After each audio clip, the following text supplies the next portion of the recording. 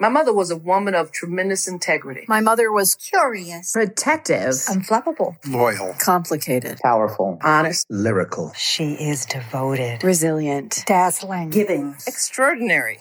I always knew that she had another baby after me, but I always assumed that it was because it's a girl. Of course, they wanted to do an abortion. But I didn't understand that there were this forced part. Ask Mama, she'll know what to do. This is Our Mothers Ourselves, and I'm your host, Katie Hafner. This week's episode is a tough one. As mothers, we try to raise our children with all the support and resources and attention and love that we possibly can. But sometimes forces that are larger than ourselves make doing that impossible. China's law restricting families to one child was in effect from 1979 to 2015.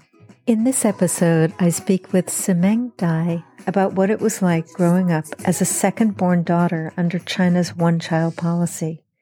Simeng talks about the repercussions of her government's brutal decree and the way that she and her mother, Ai Ying, suffered because of it. Today, Simeng lives in the U.S. and works as a data engineer for Facebook. Last year, Simeng interviewed her mother, asking her about things that the two had never spoken about. And you'll hear some of that interview today. Simeng, thank you so much for coming on to Our Mothers Ourselves to talk about all of this and your very unusual situation. Happy to be here and happy to share the story. So I'd like to start by just giving a brief background for people on the one-child policy in China. So I think it started in 1979, if I'm not wrong about that. And it lasted until 2015. 2015, right? Yes. And the policy was that each family in China could have one child. And what was the reason for that? Back then, people believed that if we continue to grow, like how we grew, like many families have more than one kid, our country will not sustain. We will not have enough food for everyone. So the party decided that they wanted to have this policy. Mm-hmm. So the Chinese government was worried that there wouldn't be enough food to go around because the Chinese population was at that point really exploding. What was it? Over 1 billion people. So then enter your family and tell me where in China your family was. My family is from a city called Wenzhou. It's in Zhejiang province. It's south to Shanghai. Now with the high-speed train, it will take me about 4 hours from my hometown to get to Shanghai. Uh-huh. And so your mother and your father, what did they do to support themselves? So my dad come from a family with many kids. He's the youngest of 9 kids. Back then, it was like education was not important. Nobody cares about that. So he didn't even finish primary school, I think. I think after that, when he was old enough, he was sent away to study carpentry. Her mom passed away when she was in middle school. Her mom was the main person who took care of the family, who made sure all the kids have food, they go to school, that type of thing. So she didn't finish her middle school because her mom passed away. Then all the kids had to support themselves. So your mom's mom, do you know what she did? They were all farmers. Mm-hmm. And so in 1979, when it was time for your parents, your mother and your father, to have kids, I take it that the one-child policy was already in effect. Is that right? Yes. My oldest sister was born in 1990. So it had been in effect for quite a while. And so when they had your sister in 1990, do you know what their reaction was? Were they upset that they had a daughter? What do you know about that? Yes, I asked my mom when I interviewed her back in December last year, did you do the ultrasound? Did you know that it would be a girl? So she said she didn't do it the first time because she didn't really care. Of course, my grandma wants to have a grandson, so she'll continue pressuring her to have more kids. We are from like rural area, so the policy at the time in my hometown was if your first one is a girl, you're allowed to have another one after 5 years. And then what happened? Of course, they didn't wait because nobody waited. So then they had me. If the second one is daughter, then they have lots of ways to deal with it. Before we get to this part in the interview where I want to talk to you about what your parents did do to deal with the fact that you were a daughter, not a son, I want to talk about what was happening in China at the time. There were some pretty brutal things that happened when women were found to be pregnant with another child. And correct me if I'm wrong, there were forced abortions. Yes. And children were abducted and then sold to orphanages, then basically sold to American families or international families desperate for children. So that's the background for a lot of what was happening during the strictest period of the one-child policy. So tell me what happened with you. After 27 days I was born, they sent me away to a family. And were they doing this because they were worried that you would be taken away by the government? So it was mainly because they wanted to hide that they had another kid so they can continue to have another try. And yet, weren't they required to register your birth? Yes, but they didn't at the moment. I was not born in a hospital, but more like a private care center. And this was in order to keep it off the books. Yes. And your parents then deposited you with a family. It sounds like maybe a foster family. How would you describe it? So I don't really remember that much. According to my mom, she has been that family because they were pretty poor. So they wanted to have more financial income. So they were taking care of other family's baby. So what is your first memory of being with a family other than your own? Yeah, my first memory would be me sitting in a pretty big room and on a big bed alone and crying. That was the first memory. Of crying and nobody comes. Yeah. Mm-hmm. And how long were you there? So I stayed with them for maybe 4 or 5 years until my mom moved to another city to have my brother. Why? What was that all about? Because in my hometown, she didn't want people to know that she was pregnant. So it would be safer in another city where nobody knew us so she can be shown pregnant. Okay, so they picked up and moved to another city and took your sister with them? Yes. Yeah. And before my brother, there was another part.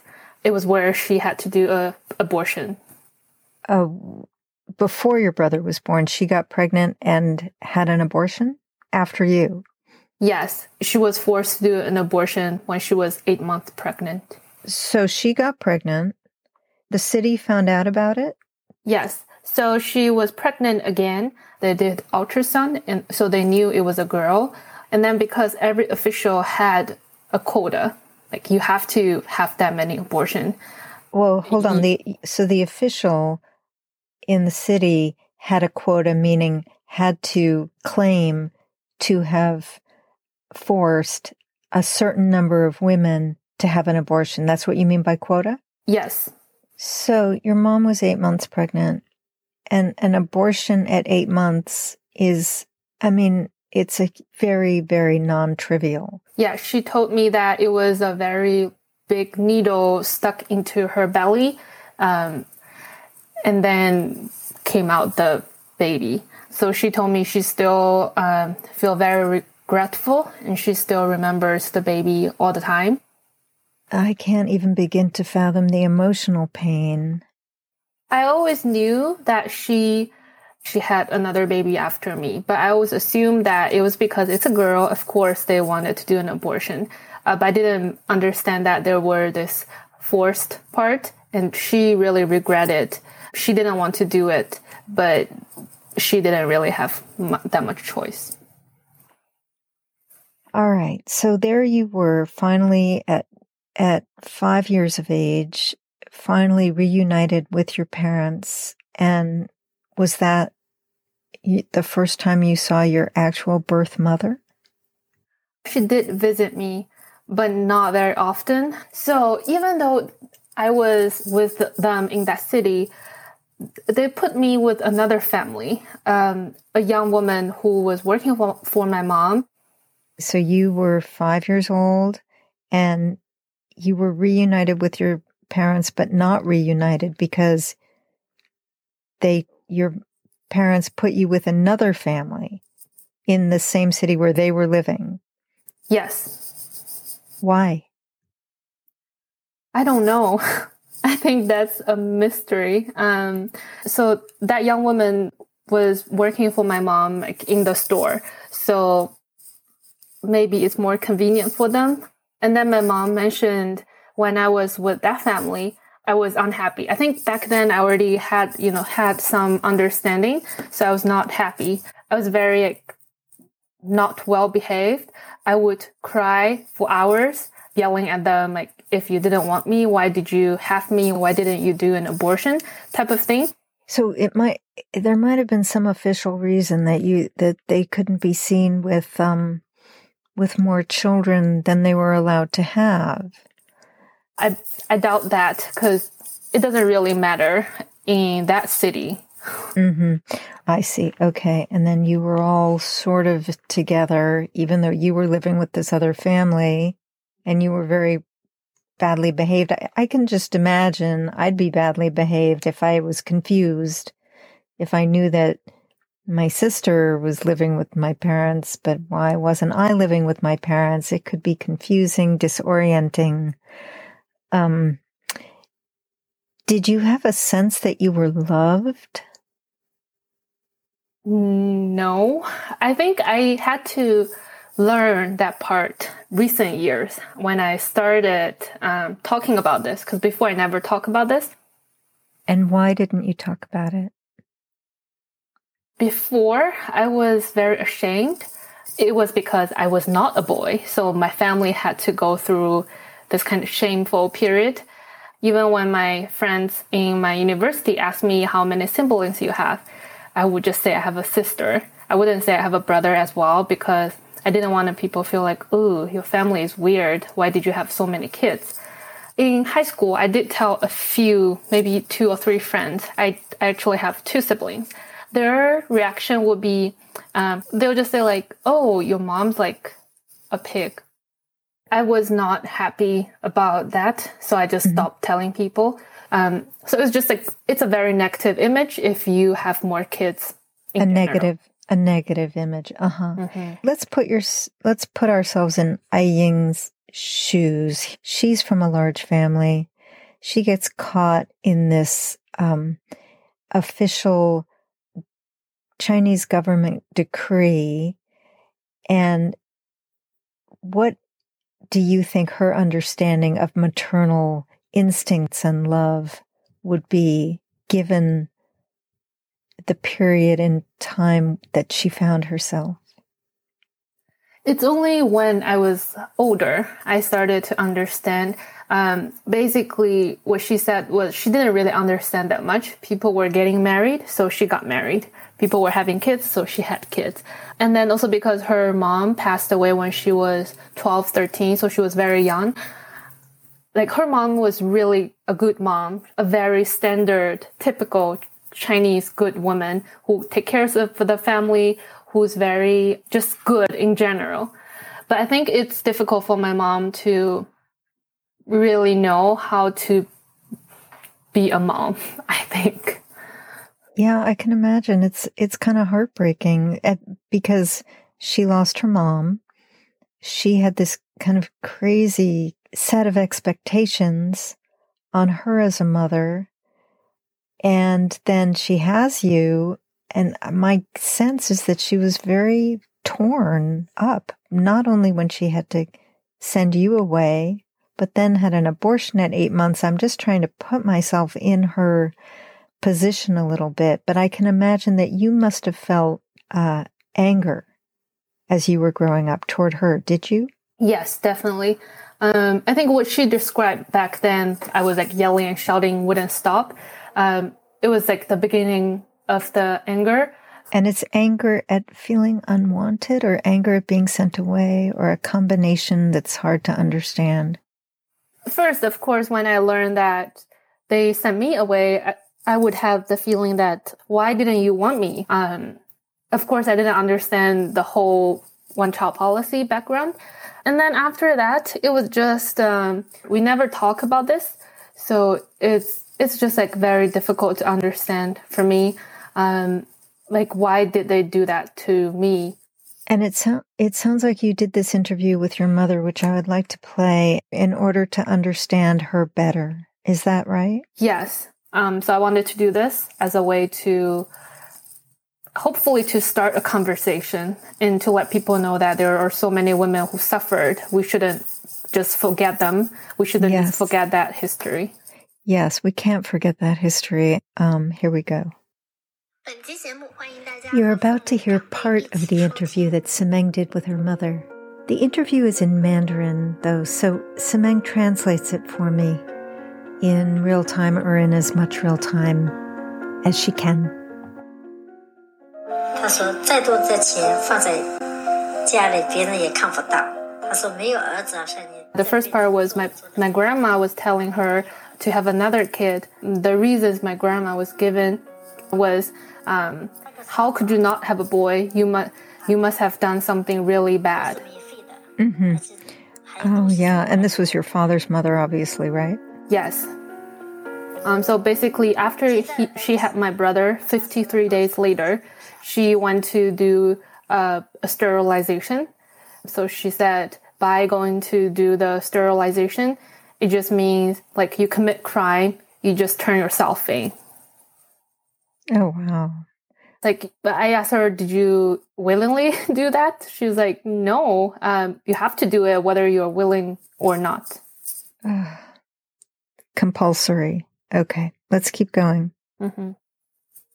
是这样的啊，我们90年的时候，我呢才。 And so she just went straight into it. So she was like, okay, I was 21. So she kind of followed the trend and got married, have one kid. Nobody was taking care of the kid but herself. So she was just working really hard. Mm-hmm. Okay, here we go. 这个是也是靠人际关系的，但是我是没有去打 B 超啊什么之类的。 So she said you have to have like relationship to do the ultrasound back then.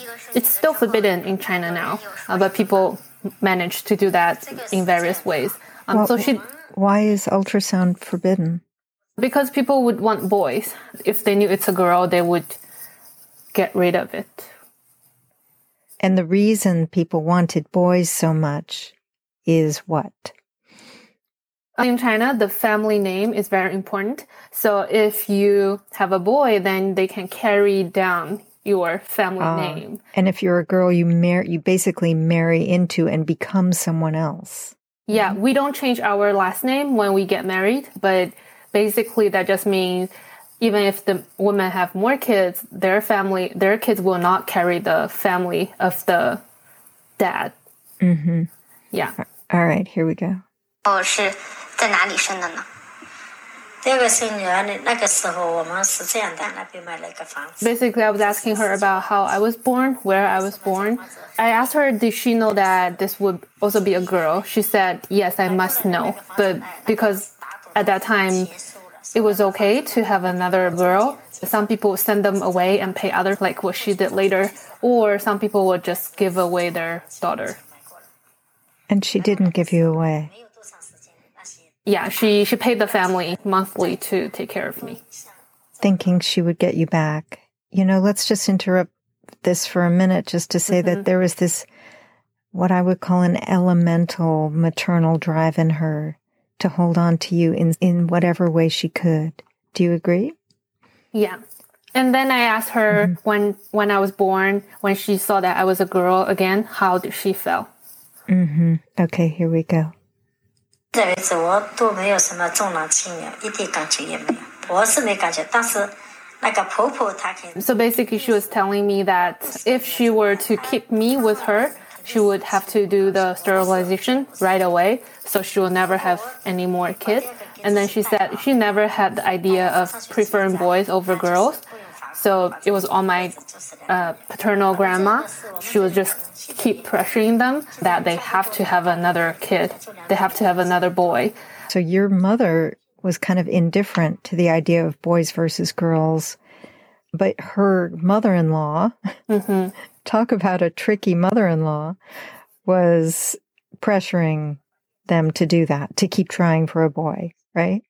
Yes. So actually here, when I was editing this part, I was a little bit upset because after this, she said, of course, I didn't have the idea of boys versus girls. If you still think that way, then that's your problem. Are we about to hear it? No, I cut that out because I couldn't listen to it anymore. I had to stop for a half year because I couldn't continue editing the audio because she mentioned that twice, I think. It was too upsetting to you that she would say that's your problem? Yeah, she feels like if I still have any like, not very positive feeling about this whole situation, then it was my problem. I should be dealing with this. It's not her problem. Doesn't she have a point, though? I don't know, but I guess like I wasn't. Of course, I wanted to tell the story when I interview her. I wasn't expecting her to say anything to me, but then she said the whole situation, it was not her problem. It was my problem. When I listened back to it, I was like, it sounds not, I wasn't happy about that. Mm-hmm.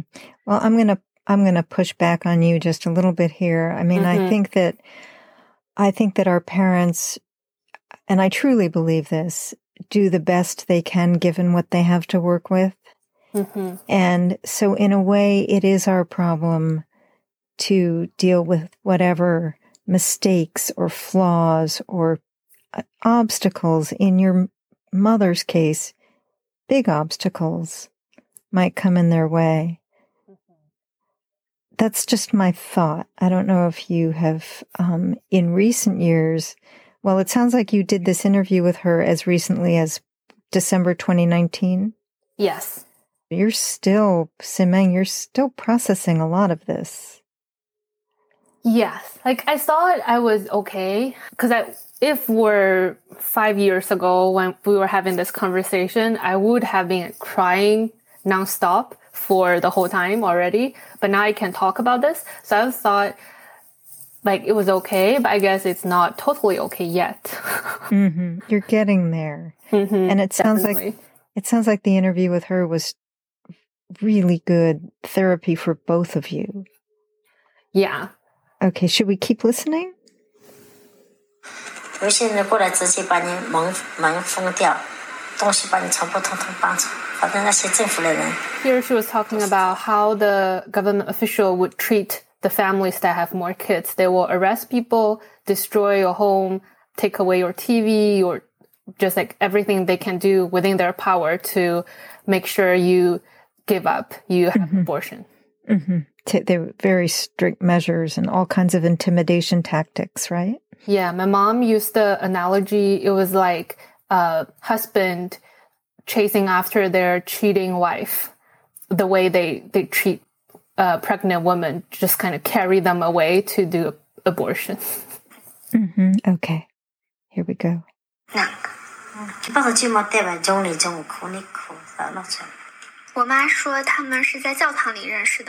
Yeah, so here she said after I was born, she had another kid. She said it was 8 months and a half pregnant. They did ultrasound. It was a girl. So it was someone with a little bit title in the government. She said that person was good friends with my dad, and then if they don't reach their quota, then they will lose their job. So they asked my mom to do the abortion. Wait, it was because this friend of your dad's who needed to reach his quota said, have an abortion and that will help me reach my quota. Have this abortion at 8 months. Mm-hmm. Yeah. So she said she still regrets about it. And she felt like the 2 daughters she has are all like well-behaved and become good people. If she had to give birth to the girl, it would also be a like nice person as well. So she didn't want to have the abortion, but somehow because of this relationship between your father and this official who needed to meet his quota, she agreed to it? It's not only because they were good friends. It was because just people know back then that you couldn't have this many kids. People would say things. People would complain. People would report to like higher officials why this family had 5 and why couldn't I have more kids. So it's not only the government is like watching the people. People are watching people as well. Yeah. It's just a lot of pressure from everyone. From everyone. Oh, your poor mother. Yeah. There was no way that she could have that baby. So she had to do it. At 8 months. Yeah, it definitely, her case was not alone. There are many cases like this. 8 months. Oh, okay. Let's keep going. 好像8个月都有了。那样了以后，然后你们就决定再生一次，决定不生了。 After that, I asked her after the 3rd kid, what happened to her?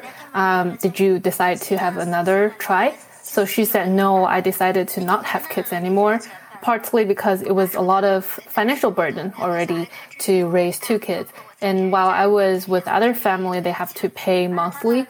But then my paternal grandma showed up again and then saying, have another kid. Otherwise, people will say bad things about our family. So she just keep pressuring them to have another try, to have a boy. Bad things about the family because they didn't have a boy? People will say really mean things. It's not uncommon. It's very common. People will say very mean things about your family. It's like your family tree just dies here. Your family is not going to grow anymore. Just like very mean things about family that have only girls. So then, how often do you talk to your mother now? Not very often, because every time she talks to me, she says about, you need to have baby now. So I was like, if you continue to pressure me to have kid, I will not respond to a message anymore. Oh my goodness, given what she's been through, now she can't help herself with the pressure. She's pressuring you. Yes, I would never do that to my kid. I want the cycle ends here. Mm-hmm. Do you think you will have kids? Yeah, I'm not against the idea, but I feel like it will be a very big responsibility. Mm-hmm. So I'm not ready for that much responsibility yet. Mm-hmm. So if you were to sum your mother up in one word, what would the word be? I think she's very tough, meaning she always has a lot of strength to carry on her life. That tough, if that's the word. Mm-hmm. Yeah, that makes sense. And she sounds, I could be wrong, but in the interview, it sounds like she's very matter of fact. Yes. Mm-hmm. Yeah. Like that's what life gave me, and that's what I did. That's how I coped. So you did the podcast, and what has the reaction been to it? Yeah, I think a lot of people, they feel like I was brave to talk to my mom about this, because definitely I'm not alone, and there are lots of issues between mom and daughters. So they felt like it was good that I had this conversation, and also they felt like my mom was tough for enduring all these and still managed to keep on her life. Mm-hmm. Has your mom told you that she loves you? No. Ever? No. Do you think she does? I think so, yeah. and you love her. Yes.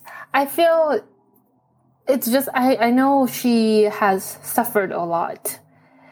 And I feel it was the circumstances. So if her mom didn't pass away that early, maybe she'll continue to have more education, then maybe she'll be a totally different person. Maybe she'll leave our hometown and, become something else. If she had the opportunity that I had, it would be a totally different story. Like, I really wish that would have happened. Mm-hmm. Well, I want to thank you so much for talking to me about all this. I know it's not easy to talk about. Thank you for giving me the opportunity to talk about this. And that's it this week for Our Mothers Ourselves. Our theme music is composed and performed by Andrea Perry. Paula Mangin is our artist in residence. Our producer is Alice Hudson. And Sophie McNulty is our associate producer. Don't forget to visit us at ourmothersourselves.com and contribute the one word that describes your mother.